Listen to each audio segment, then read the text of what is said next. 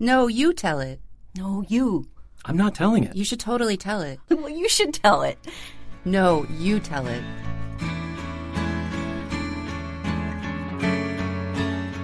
Hello and welcome to Know You Tell It, a hybrid story incubator / performance series. Each Know You Tell It participant develops their true life tale on the page and then switches with a partner to perform each other's work on stage. Because nothing informs your story like hearing someone else perform your story. Iracel Rivero contemplates her life in America and her first trip back to Cuba after leaving as a small child. And along the way tries to answer the question, where are you from? Miriam Lipner reads, I came over on a boat. Free! Only wanna be free! We huddle close. Hang on to a dream. On the boats and on the plane, we're coming to America today! God, I so unapologetically love that song and all the hope and sappy joy it conjures. I don't have a real memory of it myself, but rather something resembling a dream where I'm throwing up over the side of a boat, watching little red fish jumping spastically in the choppy waters. My mother, sister, and I huddled together on the deck floor with leathery men leering at us from shaded corners. Then a flash, and we're on solid ground under a tent, covering a barrage of military-style bunks with itchy brown blankets. A pink haze over everything from the bright South Florida sun, seeping through the tarp above us. When I think of it, it's my womb memory. I came over on a boat. Seriously. I know. But your English is so perfect. That's usually the comment I get from supreme geniuses who, bless their hearts, genuinely can't wrap their heads around the concept of a peer having immigrated to the States. Well, yes, people. 4-year-old me on an overstuffed boat with my mother and sister crossing the Florida Straits. Very few souvenirs remain from the experience. A white plastic bag with a big red cross symbol on it that lasted quite a while. Once filled with what must have been important supplies for the mess of refugees coming in, we found a much better use for it later as a home for our pink foam hair rollers. I still have the white leather sandals and the tiny little peach jumper that I wore on the voyage, made by my grandmother from 1950s fabric that would barely fit on one of my legs now. Both were so island summery. I wonder how I fared the May waters without more fabric covering me. And of course, there were the gifts of post-traumatic stress later that converted into panic and anxiety, which have lingered the longest. Lucky me. We settled in Bridgeport, Connecticut. At the time, a depressed blue-collar town famous for P.T. Barnum and a huge GE factory that had closed down and moved operations 4 years earlier, leaving behind a big, huge ghost of a building. Deindustrialization, they called it. The city had a history of immigration, so I guess it wasn't that big of a deal for us to join the party, even if it was a far cry from the warm tropical life we knew. My mother took a job at a fish hook factory by day and cleaned a bank office at night.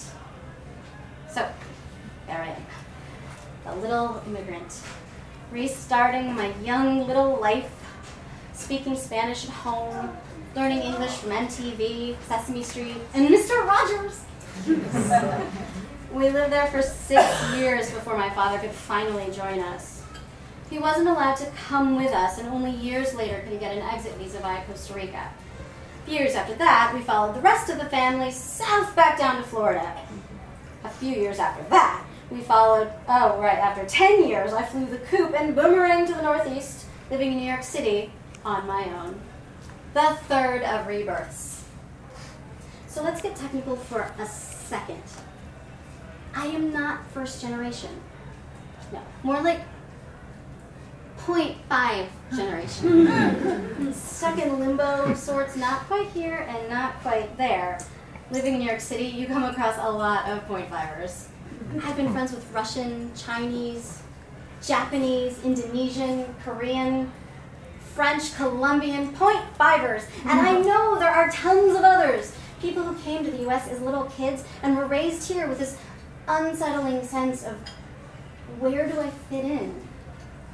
Once upon a time, I thought I would get interviews from fellow point fivers to see what the common link was in our American experience. I thought I would end up with enough material to make an amazing documentary. Kind of like that movie Babies, but as adults, and all those babies came together in the city. I wanted to bring us fame and attention. But then I got distracted with another art project, collecting deli bags with the names of factory workers stamped at the bottom. I know you've seen them. Well, if you read the names, they're all very people of color. Look. Today's Cheese Danish was brought to you by Neda River. I mean, come on! Seeing those names reminded me of our own beginning in America. Back in the factories in Bridgeport, which I romanticized as this misguided immigrant ideal, living out the American dream one deli bag stamp at a time, like leaving your mark. Do you know what my problem is? I have the attention span of a tree frog. Way too many ideas. I mean, it's probably fostered by the notion that in America you can or be or do anything. So you see, I'm obsessed with the topic. It's strange to me. The United States is all I know. I mean, look at me. I'm as American as the next kid. Okay, maybe not entirely. But I speak, read, write English better than I do Spanish, and I make a damn good apple pie from scratch. But I guess what the boat experience makes me is special. Or something.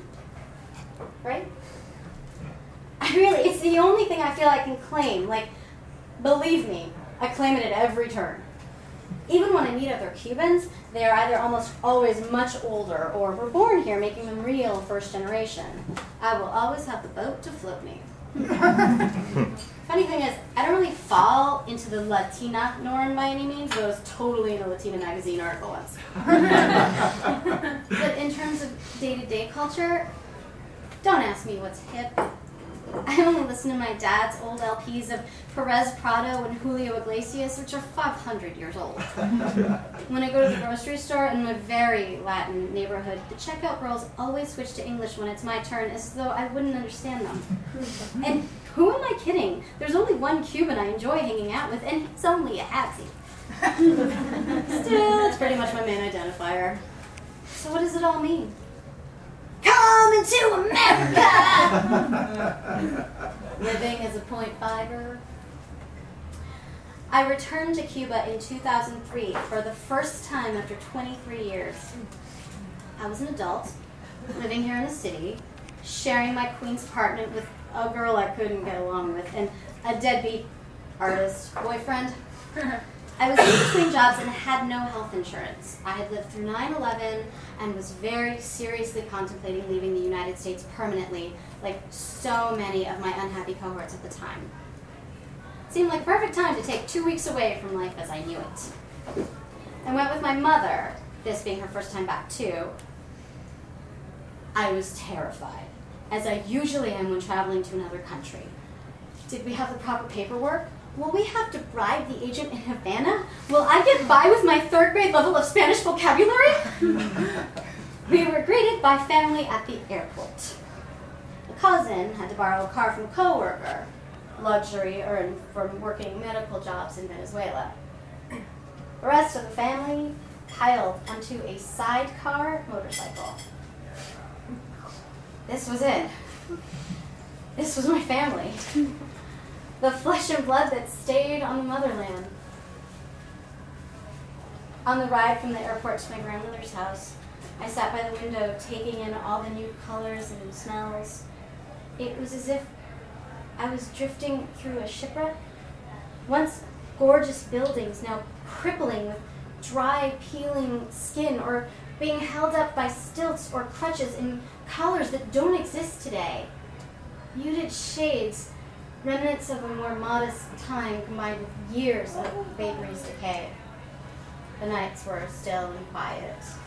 The sky a dark blanket of polka-dotted bright stars. I took a walk with my mother through the old neighborhood where we used to live and was overcome with a feeling of deja vu. Was my circuitry tweaking at this long-lost memory? I had been here before, walking those streets as a very little girl. I remember venturing away from the group lunch one day. We'd had lunch in a downtown-like area in Havana. The writer had struck up a lively conversation with my mother and cousins. I didn't feel like participating in another loud post-meal debate. Decided to take a walk a couple of blocks towards the big boulevard that runs along the Malecon. I was an avid picture taker at the time, and I was clicking away on my Nikon F-150 when a handsome young guy sitting alone on one of the many monuments and statue parks in the city asked me, "Hey, where you from?" Very heavy accent. I gave him a once-over, and I mentioned he could speak to me in Spanish. "De donde eres?" He did in Spanish. "De aquí, from here," I said. No, he continued. "But where you from?" He didn't seem to buy it. The question stopped me for what felt like ages. The way moments hang about underwater, I didn't know. I didn't know how to answer him then. And in a way, I don't know how I would answer him now.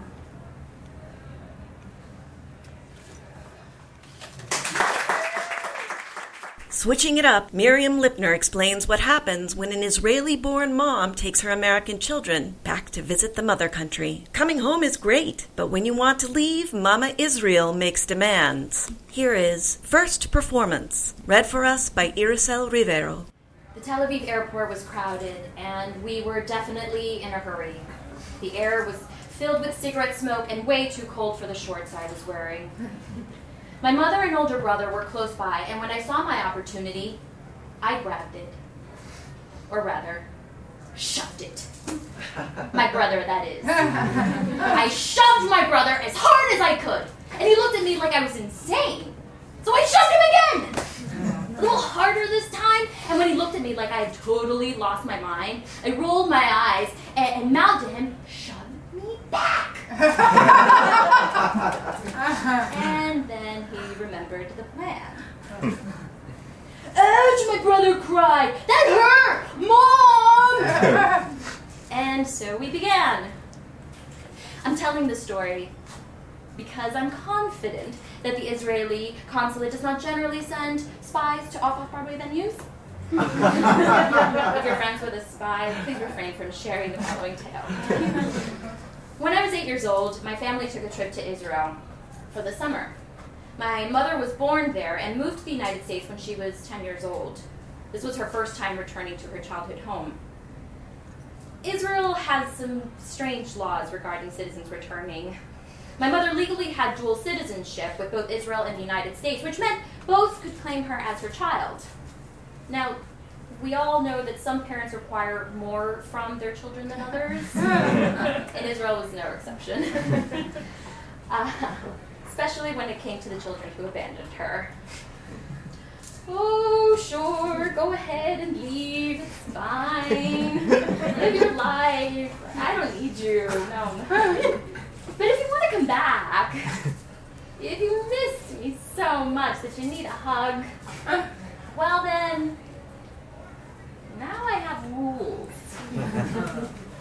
"So, you thought your children should know what Israel is like, huh?" "Yes, please." "You want them to play in the streets like you did and feel the freedom of the Mediterranean Ocean? You don't mind?" "Oh, you want them to love me like you once did, and visit your family while you're at it, eh?" "Exactly." "All right, bum chick, then pay up." Mama Israel wanted cash. Re-entering the state of Israel was free and greatly encouraged. You can even join the army if you so desire. In fact, as a child of an Israeli, I can join the army if I wanted to. Quick side note, the image of my mother and I attempting an army life would be quite the sitcom.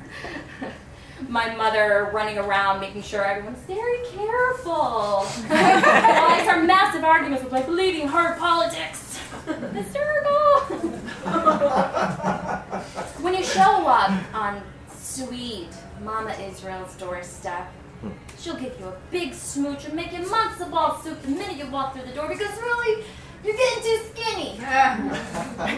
However, proceeding to leave her beautiful trees and cultures 2 months later, well, that was a very different story. In 1984, she was asking for about $400 cash. So essentially, Israel has an exit fee policy only for citizens who had immigrated. My parents, who as a general rule are massively loyal to Israel, disagreed with the policy, probably due to a combination of moral opposition and for very expensive tickets from California. We'd also spent our lives donating to every Jewish cause and concern, and my brother and I had been putting quarters in the tzedakah boxes, i.e. donate to Israel boxes, since our fingers could clutch quarters. I mean, enough was enough. Fortunately, while the policy was well known, it was not well organized. We concocted a plan. Very simple plan. My parents had told my older brother Aaron and I to distract the passport checkers. Being generally well-behaved, they essentially told us to pretend to be the obnoxious children we were not actually allowed to be. These government workers would be so annoyed they wouldn't notice that one of our passports had the telltale black and white photo announcing my mother as an Israeli citizen.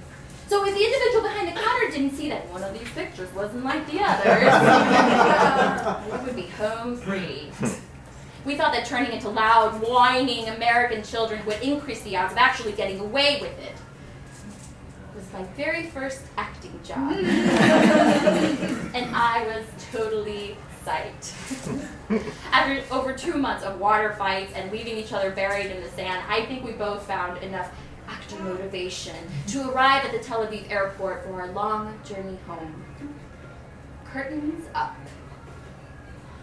Mom, he shoved me! Children, I don't know what to do. Mom, I didn't shove her as he shoves me. Oh no, this is going to be a long flight. My mother surprised us both with her brilliant performance. While to some it seemed that as a parent she coddled and spoiled us, they were wrong. She is the nicest, kindest, most loving mother in the world. But if we misbehaved, we learned quickly that our life wouldn't be worth living. We were given everything we needed, much of what we wanted, and our lives were filled with humor and fun. If we wanted all of that to end, all we had to do was behave badly. Our parents never hit us for 2 reasons. They didn't believe in corporal punishment, and they didn't need to. So, when my mother started fiddling with her purse and looking around confused with the voice so small and insecure, I almost lost it. And yet, I remained the professional actress I knew I would be one day. Stop shoving me! I smacked him this time. Ouch, Mom! What? What did I do? You shoved me first! The small lady at the counter, with her tight bun and thick 80s glasses, took our passports and looked at us with confused interest. Oh no, children, please, my mother begged. Oh, I'm so sorry, Nana. I just don't know what to do. Here is where I started to do the whiny, teary voice. It's a very effective tactic. Tell him to leave me alone! Oh, honey, okay, well, if you could just, my errand sweetheart, she is your sister, try to play nicely. Ouch! This poor, funny-looking lady at the counter, who could barely understand a word we were fighting about, looked at us in stunned, horrified judgment. Abruptly, she handed my mother back all of our passports and broken English said, okay, that's okay, you just go. Wow. It actually totally worked. We hurried to our plane, and I shoved my brother one more time just to solidify the performance. Even then, I understood the concept of following through.